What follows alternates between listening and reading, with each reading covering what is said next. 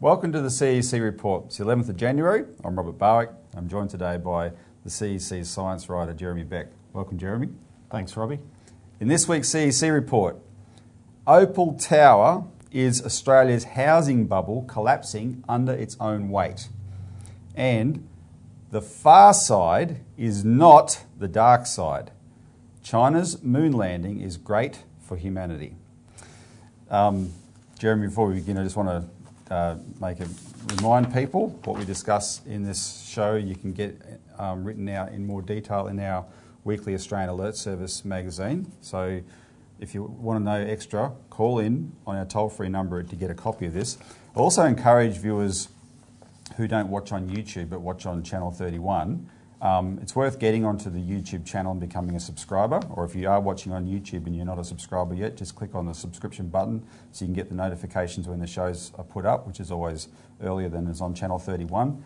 And that's an excellent way to stay in closer touch with what we're doing. And as usual, feel free to leave comments below. Because what we want to discuss now, and what we always discuss on this show, are the issues that have big implications for the Australian economy and the world economy. And what's happened in Australia over the Christmas break is quite extraordinary. So Opal Tower is Australia's housing bubble collapsing under its own weight. And Jeremy, on Christmas Eve, suddenly here's this brand new tower in Sydney, and we'll show footage of the tower being constructed in this time-lapse footage. It was brand new, just opened last year, and the residents in it who had shelled out a lot of money to be able to live in that tower heard cracking and they had to be evacuated. Well, as an engineer, you know there's something drastically wrong there. Yep. Buildings don't crack like that unless there's an incredible stresses and strains. Yep. Something we don't know the full cause, but we know that it's something drastically wrong. Now we want to go through a little bit of the details because not because it's this. The story is not really about Opal Tower, just on its own. The story is Opal Tower just the tip of the iceberg here? Because it absolutely definitely is. There's a bigger problem, especially in Sydney, but probably more broadly. I want to start, before we get into the details, I want to read a quote which I came across over the Christmas break myself in a book where Gordon Brown, the former British Prime Minister and Chancellor of the Exchequer, who was famous for light touch regulation of the financial system, I want to read what he said in 2005, and when you're listening to it, realise what he looked like a few years later when the crash happened. But this applies more broadly than just to the financial sector itself, right? So he said in his 2005 speech, he espoused his famous light touch approach to financial regulation, which he said is not just a light touch but a limited touch, because he said it helps move us 1,000,000 miles away from the old assumption, the assumption since the first legislation of Victorian times, that business, unregulated, will invariably act irresponsibly. The better view is that business wants to act responsibly. Reputation with customers and investors is more important to behaviour than regulation, and transparency, backed up by the light touch, can be more effective than the heavy hand. So he said that in 2005 before the City of London that he was overseeing blew up the world, right? And how does that work in the real world? Exactly. How does it work in the real world? Well, let's look at the Sydney market, and it probably has implications more broadly. So here you have Opal Tower. This is a building that was touted as a standout development in Sydney's apartment boom. And as you can see, that's why there's this time-lapse footage that we were able to show. The Opal Tower website, we'll put the website on the screen, it calls the building brilliant from every aspect. So it's obviously brilliantly flawed as well, right? I can't believe they've still got the website up, actually. So they had to, what they discovered when they evacuated the tower, the engineers discovered widespread internal failures in a building that had been poorly designed and shoddily built. And you can see, we'll show you you see these pictures where there's props in the building propping up the floors now, right? And the engineers are doing that because they're worried that it's not just a few cracks. There could be a major failure here. Yeah, well, they say it's precautionary, but who knows? We don't know, but we wouldn't want the whole thing to collapse. So here's a building. Now, one of the interesting things about this building, Jeremy, it was fast-tracked by the New South Wales government. they declared it a state significant development, right? But what you see, the fact that this is happening to the building now, it actually exposes a real corruption in the real estate development system in Sydney. And what you can see is that it's been corrupted by the property bubble. So here you have a bubble, which a lot of people have denied, but it's a bubble created by the banks. The banks started lending money into housing at the expense of all else, right? They could make more money out of housing and apartments, etc., than anything else.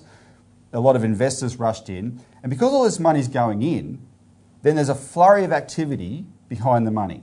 And what that flurry of activity does, it distorts the cities in which it's happening, right? So there's lots of developments in the capital cities of Melbourne and Sydney and others now that are massive residential property developments and high-rise apartments. That land could have been used for there might have been any number of things it could have been used for. But when you have a housing bubble, all it's going to be used for is housing. And you're going to have people that are going to come in and they've got one objective, not to build good housing, right? Not to build great architecture for the future of your city. It's to make money. And they're going to make it as quickly and efficiently as possible with as many shortcuts as possible. That's what happens. You're supposed to have a system that the governments oversee of regulation, which is to make sure that the end result is safe for the public. And let's look at the reality of Sydney now. It is likely that every high-rise residential apartment built in Sydney in the last 20 years is exposed to the same risks in this tower. And why do we say that? Well, you've got this flood of defects in materials and workmanship that have come in chasing the money, right? And on top of that, you have hopelessly inadequate certification processes and building codes. And some of what I'm reading to you I'm citing is coming out of an article that Richard Barden wrote for our alert service here. Opal Tower, the tip of the iceberg as Sydney apartments crack up. And Richard's done some research on this. Another good source that I encourage people to look at is Martin North from Digital Finance Analytics, who has a YouTube channel called Walk the World. On the 26th of December, he did a very important interview with Edwin Almeida, who's a real estate insider in Sydney, who's been blowing the whistle on these kinds of shoddy practices for a long time. And so Martin interviewed Edwin a few times in 2018, and Edwin had the same theme. Look, there are problems not just in the market, but in the buildings themselves, right? And he was showing footage.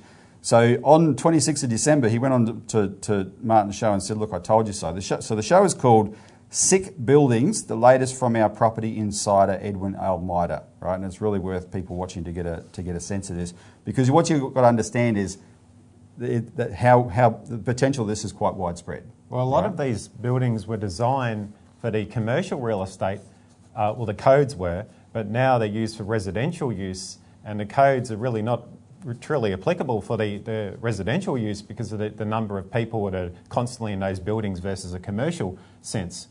So the codes need to be updated. Plus the codes for Sydney, for when only high-rises were in the CBD. Well, the CBD of Sydney is on rock. Yeah, right. Yeah. And building on a floodplain or soil that's not right down to the bedrock is going to be very structurally problematic. Yeah, and these are the questions that are coming up now. The other factor is the certification process. Who signs off on these jobs? And with buildings like this, you've got to sign off on every stage of it. Well, 20 years ago, the New South Wales government, a Labor government, which is why I quoted Gordon Brown, a Labor Prime Minister from the Great Britain, a Labor government privatised the certification process. So private businesses whose job is to make money, that's why they're in business. They're not in business to certify buildings. They make money by certifying buildings, right? You set it up, you create a conflict of interest. If they get cosy with developers who are willing to give them money, well, they're going to sign off on everything, right? And so the Labor Party now in opposition in New South Wales is making a stink about this, but they started it right. On what planet was this sane to privatise these things? The people who are experts in the system there, they say these certifiers don't even have the skills to check everything. In fact, the tradesmen of each part of the job, they self-certify, and the certifier's job is to collect their paperwork, essentially. And one of a gentleman named Robert Hart, who's a member of a specialist committee set up by Engineers Australia, he said in the to report on the state of new apartment buildings in New South Wales. He told the Financial Review on the 3rd of January that certifiers have neither the training nor the legal responsibility to oversee quality control. He said they can't possibly check everything as they don't have the skills. New South Wales has the worst regulatory regime in the country, yet it's being allowed to continue and people are really suffering as a result. It's really appalling. Will someone have to die before they'll take it seriously? Right? Well, that's where it's heading. There's other things that the governments have done apart from the privatisation. They've watered down the laws to protect homeowners. Get this, there used to be a statutory warranty, standard statutory warranty that covered all defects in buildings for 7 years. What's the government do in 2012? Change it so that the warranty that covers major defects for only 6 years, and all the minor stuff for only 2 years. But what they call major defects, believe it or not, probably would not apply to what currently is the state of Opal Tower. That's right? incredible. That is incredible. Mm-hmm. And then the other thing that Edwin pointed out is that a lot of the developers in these real estate bubbles are $2 companies. They set up for the purpose of a specific development, they do the construction, then they disband the company and take off with the money. And when problems arise in the buildings, there's nobody to sue, right? And this is the fact that you've got a whistleblower like Edwin Almeida have been able to say this for a long time, and the state government of New South Wales, and who knows what it's like here in Melbourne, would have known this, right? And they just let it happen, hoping nothing will go wrong. Well, something has gone wrong. And like I said, this is a system that's been corrupted, but it's corrupted by a specific cancer in our economy, which is the speculation that the banks have instigated into housing, right? This housing bubble. They created it for their own profits, and then it goes and distorts the economy. So we've now got a few things to look forward to. There'll be more news coming out about this, but today's news is that the banks have said they will not lend people money now to buy apartments in Opal Tower. And you think, well, that should be obvious, but the point is that could be a very significant announcement, especially if people in the banks, in the context of trying to be more prudent following the Royal Commission, are realising, well, Opal Tower may not be the only problem here, right? And again, the property prices in these apartments have only been held up by the banks being willing to lend money, and if that stops, then you've got big problems coming there. And the density of construction in apartments around Australia might be enough, if there's a collapse there that starts accelerating, might be enough to trigger the property bubble around the rest of Australia, and that means the banks are in trouble.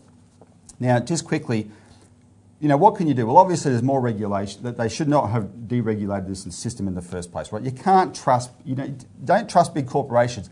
The kind of attitude they applied to deregulation is, oh yeah, it's in a business's interest to do the right thing. That applies to small businesses, sure, right? If there's a butcher in one town, he's not going to want to sell rotten meat because he won't get customers. But that does not apply to big businesses. And these big developers are big businesses. You've got to regulate them and regulate them properly, or else you're going to run into these problems. So we have to do that. The other thing we have to do is stop the banks instigating these kind of bubbles, and that's what our Glass-Steagall banking separation policy is about. If you can separate the banks out so that the banks with deposits, and then they're the bigger ones, are only able to do normal banking and not engage in speculation, right? You suck the money out of these speculative bubbles, and that's going to be a help. All right, let's stop there, because when we come back, we want to spend the rest of this show talking about China.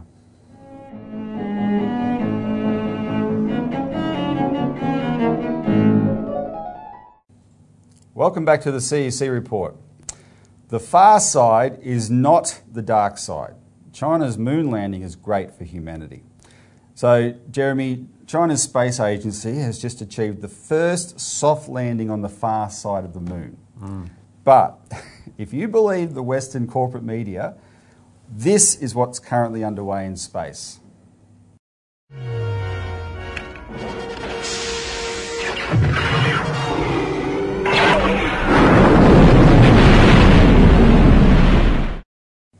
And that, of course, is the Death Star from Star Wars blowing up the planet Alderaan at and Darth Vader, in this case, you're supposed to believe is the president of China, Xi Jinping.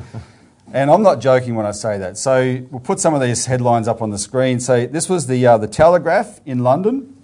China's moon landing marks growing space threat to Britain and world, say experts, and all these military experts claim, oh, be afraid they're going to get us from here.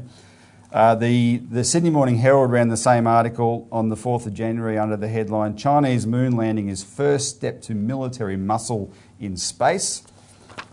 The Express, World on the 6th of January, World War III, US fears China to wage space warfare after historic far side of moon landing.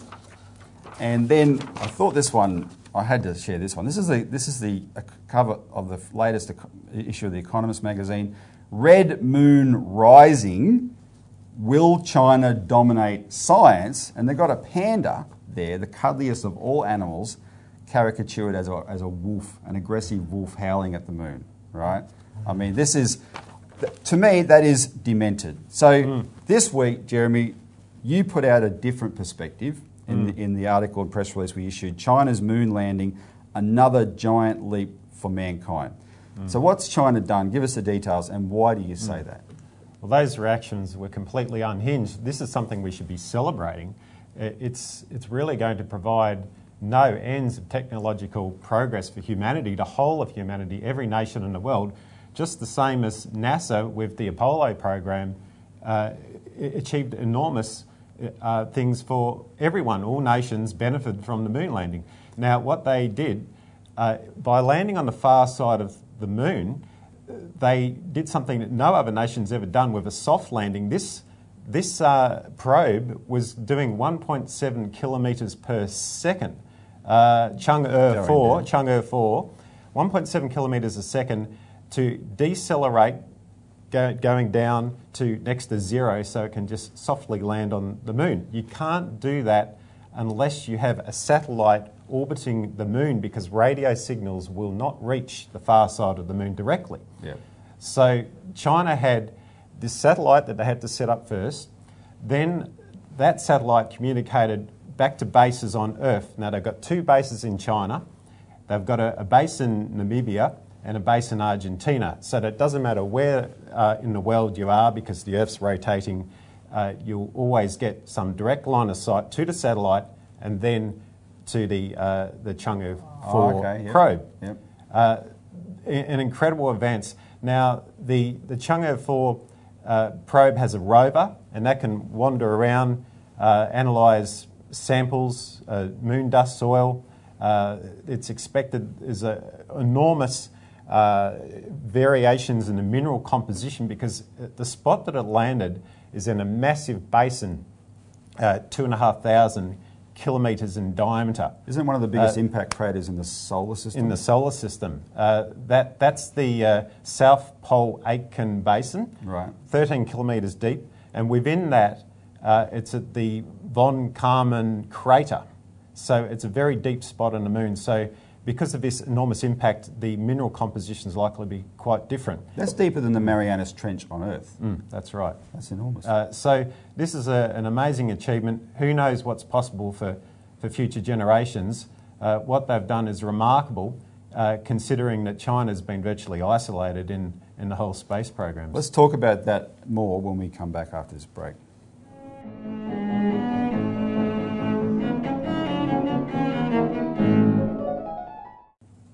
Welcome back to the CEC report, where we're discussing the far side is not the dark side.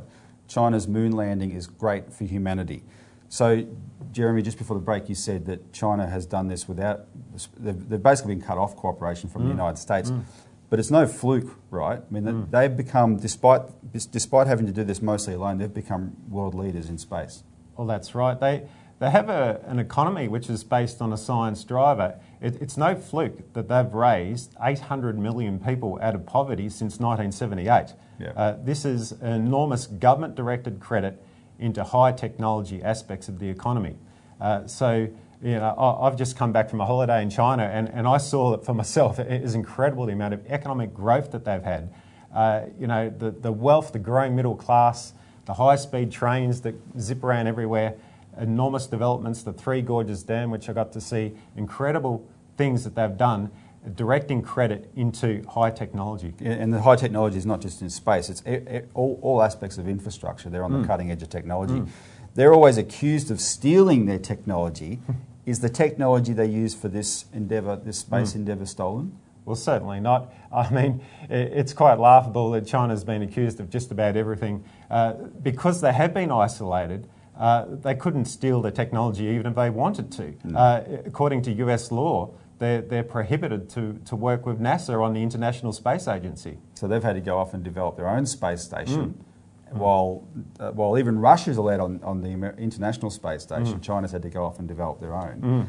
And as someone else pointed out, if you accuse China of stealing this technology, America's technology to achieve this, why hasn't America achieved this? Oh, that's right.